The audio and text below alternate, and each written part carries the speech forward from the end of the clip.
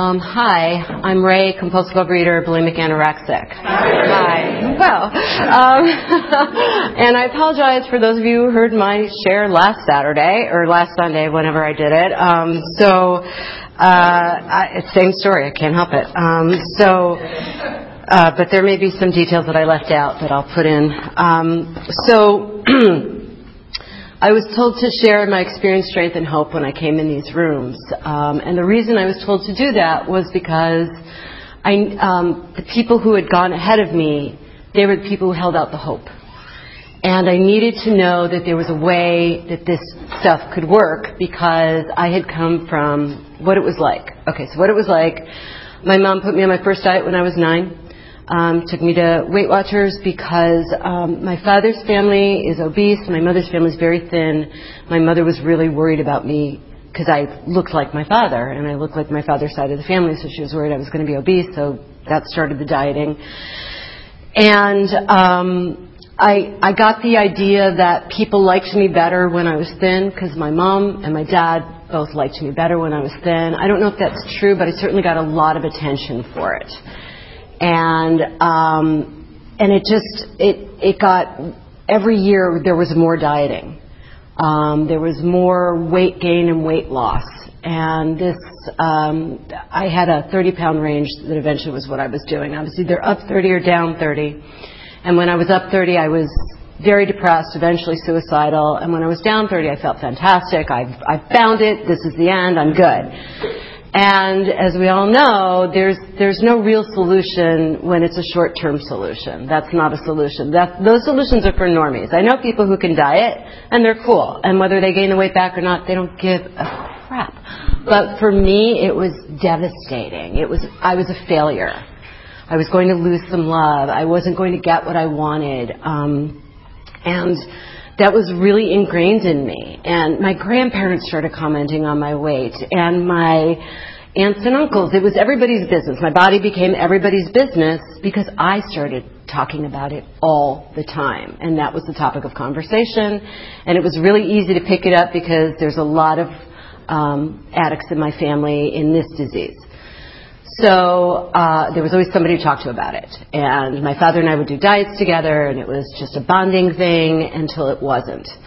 And so I moved to New York City, and I walked everywhere, and I started a commercial diet program, and I finally got really thin, and I thought, this is it. But then I realized I couldn't eat more than 500 or 600 calories a day. I had to be in the gym at least 3 hours a day, and that became my life. That was it. And at the time I was engaged. I was working in my chosen field, and I was making money as a waiter, and everything looked great from the outside, really terrific.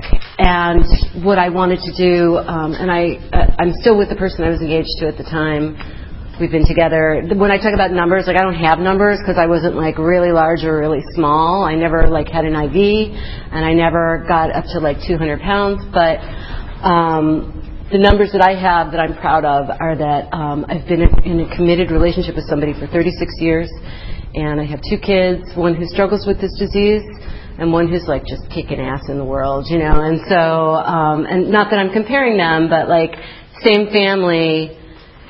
This is what happens. My brother doesn't have this disease, but I do. So I feel in my family, I was born with it. I came out a compulsive overeater. My grandmother said that when she would feed me, there'd be 1 jar of baby food, and I would finish it, and I'd be looking at the next one. That's how she used to describe me, And so I believe I was born with that, this insatiable hunger that I didn't know how to control. I didn't know what to do with it. I only knew that it made me a bad person. That's how I felt about it. I was bad for having this.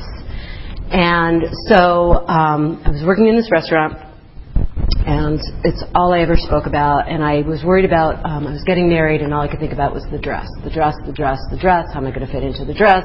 I want to get alterations on the dress, the dress, the dress, the dress. That's how I came into the program. So, because my manager said to me, if you go to program, they'll help you stay on your diet. because that's what I heard, because she was like really smart and sneaky that way. So I was like, really? They'll like help me stay on a diet forever instead of just 6 months? Okay, I'm in. So that wasn't what happened at my first meeting, and but what I did hear was that there was a solution to this problem, and that I didn't cause this problem. I was born with this problem, which I now believe was a blessing. And I'll tell you why.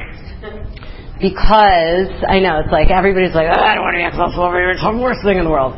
Okay, if I didn't have this disease, I wouldn't be in front of you today.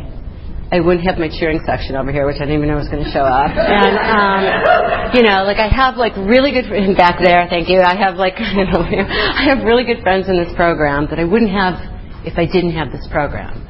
I wouldn't have a daily practice of getting in touch with God, because I had God in my life. That wasn't a problem. But my prayer to God was, please help me lose weight. Like that was it. That was it. That was it. That was it. That was it. And now my prayer is, how can I do service? How can I am powerless. Like every morning I wake up and the first thing I do is I do meditation, and the first thing I say is, I am powerless over everything. Everything. And then I say, and I believe whatever it is, and like I don't know what it is. I have a very nebulous idea of what God is. I think it's an energy today. That's for today. I don't know. Tomorrow could be like my best friend. I don't know. It's changed all the time. Today it feels like an energy that I can plug into, and I can like move along, or I can fight it, and I'm going to fight. But if I move along with God's will, things will go better for me. This is what I've discovered.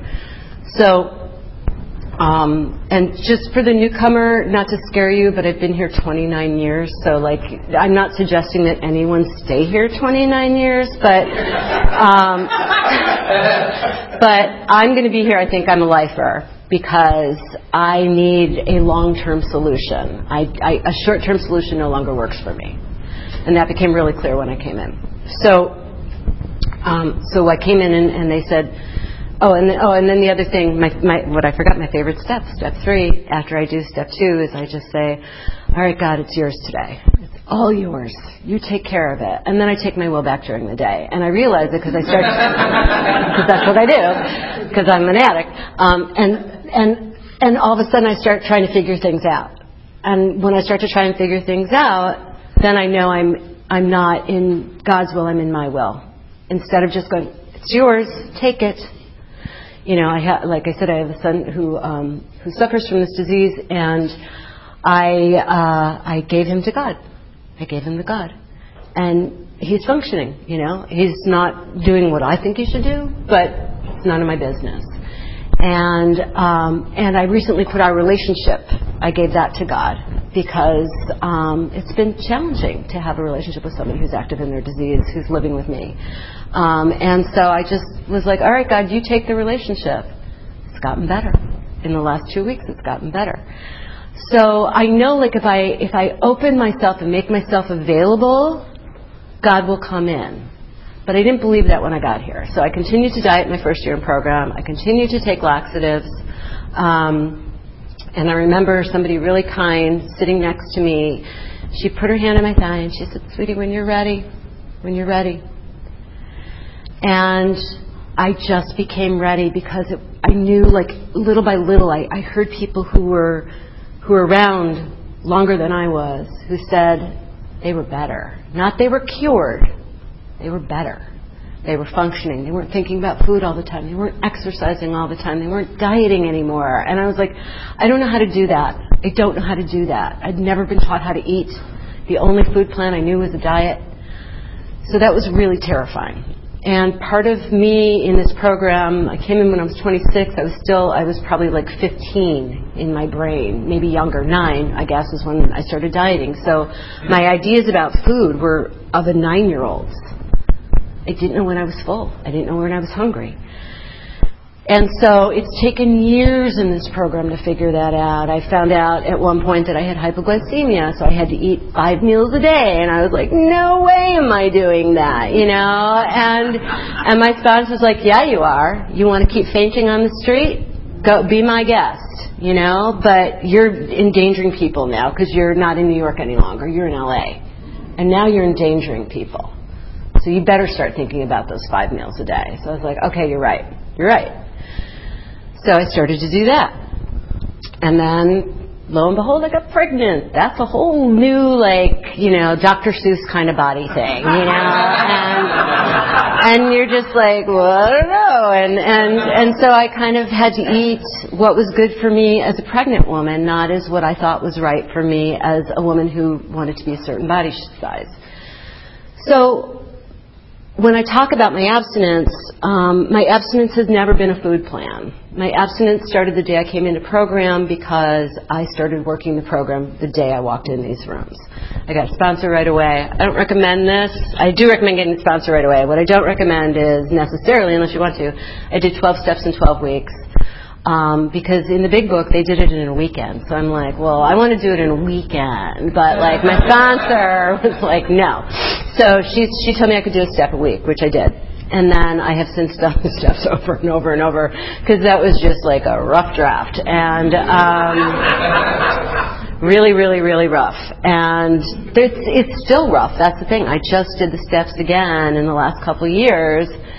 And it was rough, man. I mean, I was like, oh, wow, I didn't even know I did that. And so now I ask God to reveal new defects to me, which is always really fun. But they keep coming up. And mostly it's about control, because this is a disease, for me, it's a disease of control. I just want to control what goes in and how it goes out. And I don't do that anymore. I give it to God 98% of the time. I'm between 95 and 98. So 98% of the time. So what that looks like for me is this is just for me. I eat everything in moderation except red meat because I don't like red meat. Because I have come from such strict dieting and writing down to the ounce what I was eating, I can't do that because that it plugs into my disease. So for some people, weighing and measuring is total way to go. I have no commentary or judgment about anybody's how they're working their program. It's not up to me. I know that I've heard this said before, that my abstinence will kill you and your abstinence will kill me. So I know that for me, I can't go to the gym anymore. That's punishing to me. So I had to find something that I love doing. I love walking, and I didn't know I loved dancing. I learned how to dance. So now I dance 3 days a week, and I walk most days. And that to me is joy. No judgment if you want to do the treadmill and the elliptical. I think that's fantastic. For me, it was punishment. It was punishment. And I don't want to do anything that punishes me anymore, because I punished myself for so many years in this disease, and how bad I was, and what I couldn't go out because my pants were a little tight, so God forbid anybody should see me that way. So I didn't go out. I never went out to dinner because I couldn't eat after 6 o'clock, and it had to be at a certain restaurant. And if it wasn't at that restaurant, I would burst into tears. So I couldn't go out with people. Parties were scary. Everything was terrifying. Everything was terrifying because there could be food anywhere. Or somebody could look at my body and go, ew, and I couldn't handle that. I just couldn't handle it. But coming into these rooms, I saw people who, like I said, had been there before me, and I always talk about this woman, Basha. Oh my God. So Basha, she wasn't a Sikh, but she did dress all in white, and she was always in white, and she was very serene, and she had white hair, and she was probably younger than I am, although she seemed very old at the time, very old and wise, and I would just listen to Basha, because she had so much recovery, and I heard her story and how gritty and dirty and icky and the stuff we do, and she wasn't doing it anymore. And I just thought, you know what, Basha did it, so I can do it. And that's why it's really important to do a 12-step. For me, this is doing a 12-step of, spreading the news, this stuff works. It really does. And it's not through anything that I'm doing other than willingness and working my program. Like the idea of like how hard it was to diet, that was so challenging and so difficult. And working out in that gym all the time and telling myself the whole time I was there, if you weren't so fat, you wouldn't have to be here. You know, that was my tape. Just hatred. Hatred, hatred, hatred. And to replace that with love and to say today that even though I'm 55 and my body has had 2 children, I freaking love my body. I love my body. I don't care that it looks older than like what society says it's supposed to look like. I don't care. It gets me around. It works. I know when I'm hungry. I know when I'm full. That's a freaking miracle. To go from like never knowing when you're full or when you're hungry, I don't even know how that happened. The only reason I can say is that's God. Because I kept saying to God, please let me know when I'm full. And I started changing my behaviors. I stopped taking seconds on things. I heard in a meeting, leave a bite for God. I do that at every meal. And I have shared this before, the bite might be the size of my teeny tiny fingernail, you know, like. And that's fine. That's fine, because it really is just the connection. That's really all I'm looking for, is just to connect and go, thanks, God. That's for you. Yeah. God gets it. You know, and there are a lot of mornings there are a lot of meals where I'm just like, wow, I can't believe that that's going to be enough. Like, I just look at the plate and I'm like, no way, that's not happening. And then I go, okay, God, like, please make this be enough. This looks like it should be enough, but in my mind it doesn't look that way. By the end of the meal, I don't even want it. Like, I'm done. I'm so done because God has come. I've allowed God to fill my plate with something that goes beyond hunger. It's like this spiritual filling. It's a filling that, like, I don't crave anymore. You know, I took up cigarettes again when my son went into rehab 4 years ago. That was a good idea. Seemed like a good idea at the time. And you know what? I think for the 4 years, it was a good idea. I needed it. I really did. I wasn't smoking a lot. I was smoking like a pack a week. It wasn't a big deal. I didn't feel like it was going to cause me cancer. But like a month ago, I was just like, you know what? I'm done. And I just said to God, can you remove this? Because I'm tired of like looking for cigarettes when I don't have them and smelling them on the street and like going up to homeless people and asking them if they have cigarettes. And it's not, seriously. And so it's been lifted. It's been lifted. Now, I don't know if I could walk out of here and have a cigarette. I don't know. But for today, it's been lifted. I don't even want one. And it's like they say in the big book, we recoil as if from a hot flame. That's how I feel about eating now. The idea of taking a laxative, I really don't want to, like, ever again, bless you. I really never want to binge again, ever. Like, the idea of binging is abhorrent to me because it just feels so bad. Like, it just feels so bad. I don't want to feel that kind of pain anymore. I don't even like take extra bites anymore because I really feel the pain of it now because I'm used to it. I know when I'm done and I know when I've gone over. Miracle. And it's only because I've been praying for that all these years. And I was just somebody who just, for a long time, just worked the program by just going, that's a portion. Okay. Done. But now it's like, it's really intuitive. Like, it's crazy. I can't even believe this is going on. Like, I want to find Dasha somewhere and go, do you believe this crap? Like, this is actually happening, you know? And she would go, I know.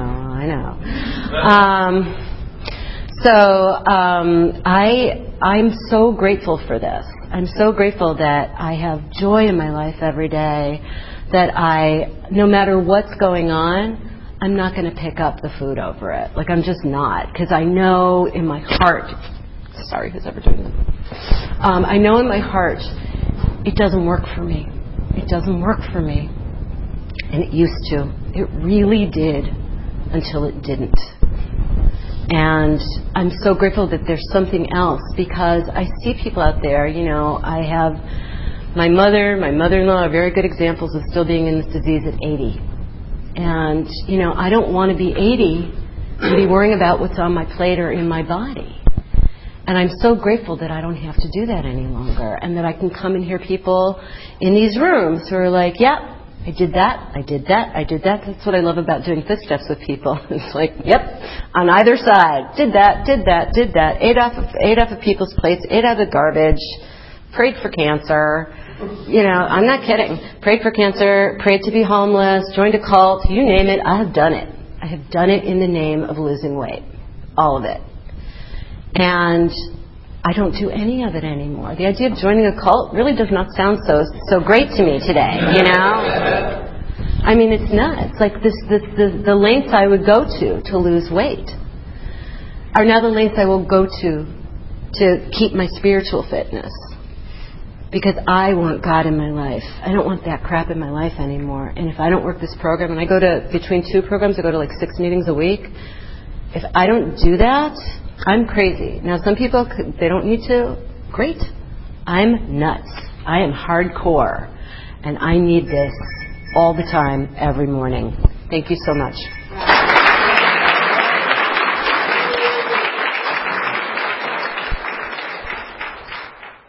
This is the time for questions only. There is no sharing at this meeting. If you need to share, please do so with any of us after the meeting. Also, please remember that the opinions of the leader are my own and not those of Overeaters Anonymous as a whole. When asking questions, you need not identify yourself. Please remember, if you ask a question, your voice may be audible on the OA podcast. Okay. Daphne. Thank you so much for a wonderful share, which I've never heard. I was wondering, since you said your mother and mother-in-law are still in the disease and you're not, how has your relationship, has it changed, or with your 20 plus years in the program? So the question is, because my mother and mother-in-law are still practicing this disease, how has my relationship changed with them since I've been in program? We don't talk diets anymore. That's the best thing about it.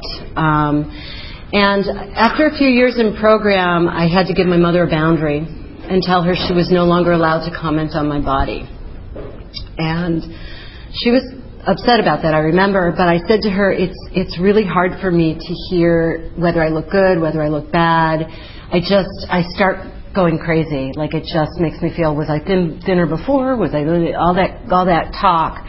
And she doesn't really talk about my body. And my mother-in-law, she does her thing. She doesn't, the only thing that happens is, she'll say, we had breakfast. We can't possibly have lunch. And, and so I'll, so I'll just say, you know what? I need to have some lunch. So I'm really clear about my boundaries. I don't tell anybody what to do. I don't say to her, you need to have, it's none of my business. I just go, you know what? I need to have lunch. So either I can make it here or we can go out, but I need to have lunch. And that's it's just super even now. There's nothing charged about it, which is great. Thank you. Yes. How do you sponsor women? How do I sponsor women? Well, let's see. I'm not a hard-ass sponsor. I wish I could be. A lot of people leave me for that reason, because I'm not somebody who will call my sponsees if they don't check in, because I assume they're adults. So I don't want to be their moms, although I feel maternal towards a lot of them, I have to say, because I'm so much older than they are. But I basically allow them to come up with what they think will work for them, and then we decide, can we work together? And we try it out, and then they either say, yes, this will work, or no, I think somebody else will work better for me. It's just like, are you a good match? Are you good? It has nothing to do with the person. It's just, are we a good match? And then sometimes it works, and then it doesn't. And my sponsor always says to me, if they're not doing what you want most of the time, you need to get rid of them, so that they can work with somebody who can work with them, and then I can help somebody else. It's really clear that way, which I love about My sponsor's crazy, ridiculous, wonderful. So, yeah. Does that answer your question? Okay. Genevieve? Hi. I think for restrictors, maybe everybody and all parts of it, there's this like insurmountable wall of if I surrender my body shape and size, I would be loved. And I know for you this started at age 9, and it was so tethered to love, the size of your body. So I'm wondering, like, it sounds like you bottomed out with measuring your body shape and size, but what, in the body that God wants you to have, what's your experience of loving and being loved today? Oh my gosh. So the question is, what's my experience of loving and being loved today? That's a really good question. I accept love in ways that I didn't before. I'm open to lots of love, and as a result of that, a lot of love has poured in. And I know that people love me no matter what size I am, because I have been up and down, and I've been in a normal body size for me for a long time now. And, you know, my husband never said he was going to leave me because I was 30 pounds up or 30 pounds down. I have known to surround myself with good people who don't talk weight and body. None of my friends talk weight and body. I don't know how that happened, but I'm always amazed when I'm around a group of people who are talking weight and body. And to me, it's not loving to myself to do that. So I remove myself from those conversations. So I guess I'm kind of like, and I ask God to allow love to come in and allow love to go out. And I think that's been really helpful. It's just knowing that it's not a finite thing. It's infinite. And the more I bring in, the more I can bring out. Does that answer your question? Thanks. Hi. Thank you. Can you talk about making your amends and then also how you guide your sponsees for making that? Okay. So the question was, how do I make my amends? How do I make my amends? So the amends thing, and for those of you who are new in program, welcome to the newcomers. Don't worry about making the amends. It's in the 9th step. So you've got time. But for me, what happened was I really asked God to make myself ready. And I was told to do the easy guys first, do the easy ones. And so I did. I just started calling people and writing people. And there was one amends that I wanted to make for years. It was a financial amends to a bra shop that I'd stolen a lot of bras from when I was 16. And I called the shop. I couldn't get the right people on the phone. This went on for 2 years, and I would let it go, and then I'd go back, and I let it go, and I'd go back. And then my sponsor finally said to me, "You were 16. Take the money and donate it to OA." And I was like, "Really? That's all I need to do?" And she said, "Yeah, just write a check to OA. It's not over the amount that you're allowed to give in a given year." So I did that. The other thing that was a really cool amends was I felt responsible for I was at this summer camp, and I was going to be one of the oldest campers, and I was going to be the head of the color war thing, whatever. And I decided I wanted to go to a different camp, and a lot of girls went with me. And I think it really messed with the person the owner of the camp. I feel like it messed with their financial security because a lot of girls came with me, and I felt really bad about it. I was very young. I was 13, but it kept coming up on my amends list. And my sponsor was like, "Well, if it keeps coming up, even if you're 13, you might want to do something about it." So I was like, I don't know what to do. Like, what do I do? I can't. And she said, "I don't know. Is there some camp that maybe you could give to?" And I went to Camp in Wisconsin. I looked up these camps, and I found this camp for kids who have cancer, for their families to go to camp. And I gave them money. And I just started sending them money every month. And that was like such a good amends. It was so easy and so right, and so it was just so God, I was like, oh, it doesn't have to be horrible making an amends. It could actually be creative and fun and help people. It's not like, I'm a bad person, I need to make amends. It says like we don't crawl before people. We don't beg forgiveness. And so I think what I learned from that is there's more than one way to skin a cat. It doesn't have to be, there's no right way to do it. There's no right way to do the program. There's no right way to make the amends. It's really working with somebody else and bringing God into the equation. How are we going to make this happen? So that was, I think, one of the best amends I ever did. Does that answer your question? Let's get a guy. You talked about the obsession being removed. Was that removed early on and did it come back in between and then removed again? And so what did you go through to re-remove it? Okay, so the question is whether this was removed and whether it comes back, the obsession being removed or not. I was in body obsession last week. That was fun. And so I called my sponsor, and she's like, so what's going on? I said, I guess I'm not going to enough meetings. And she's like, no, you're not. Go to some more meetings. And so I went to more meetings last week, and I, made some more phone calls. And I know what the answer is. That's the thing.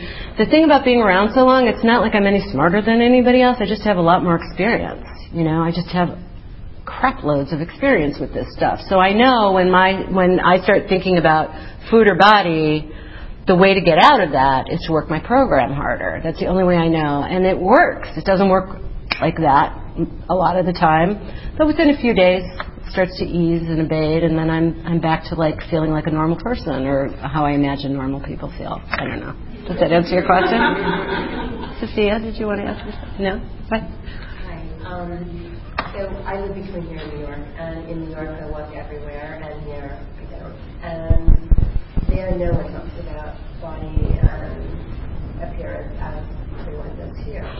My opinion anyway. And it's really difficult because I put on a lot of weight, and you must have a gallbladder. I don't. That's why I look like this, and it's that kind of thing. And so it's the constant, punitive tape that just goes around and around. And how to actually stop this conversation externally, internally, it's a constant process. But it's a constant topic of conversation of what everyone weighs and what everyone's wearing, what everyone's, here. And it's difficult. And particularly because I'm gone for months at a time, I come back and it's really difficult. So the question is how to avoid the topic, or how to set that boundary. How to set the boundary that you don't want to talk about weight and body? Okay, so that's the boundary you want to set. So for me, like I said it with my mom, where I just was like, this is really difficult for me. And so I think I said it pretty calmly and in a loving way, was, I can't have you commenting on my body anymore. And she got it. I don't know why she got it. Sometimes she gets stuff. It's amazing to me, But as far as with friends, I think my friends all know I'm in program because I've been in so long, and when I came in, I was really embarrassed about it because eating disorders were not a thing back then. And so it was much cooler to be a drug addict or a drunk, honestly. I really wanted to say I was in NA. That was like I'm a heroin addict. Because I just thought that was cool. But we're all addicts. And so if somebody's talking addict behavior, I can either get up. It's like gossip. I either change the subject really quickly because I bottomed out on gossip, or I actually leave the conversation because it's not a judgment. I don't want to put my judgment on anybody because it's none of my business what they're doing. But for me, it's not good. So if somebody's talking food and diet, I have to go somewhere else. I just can't listen to it.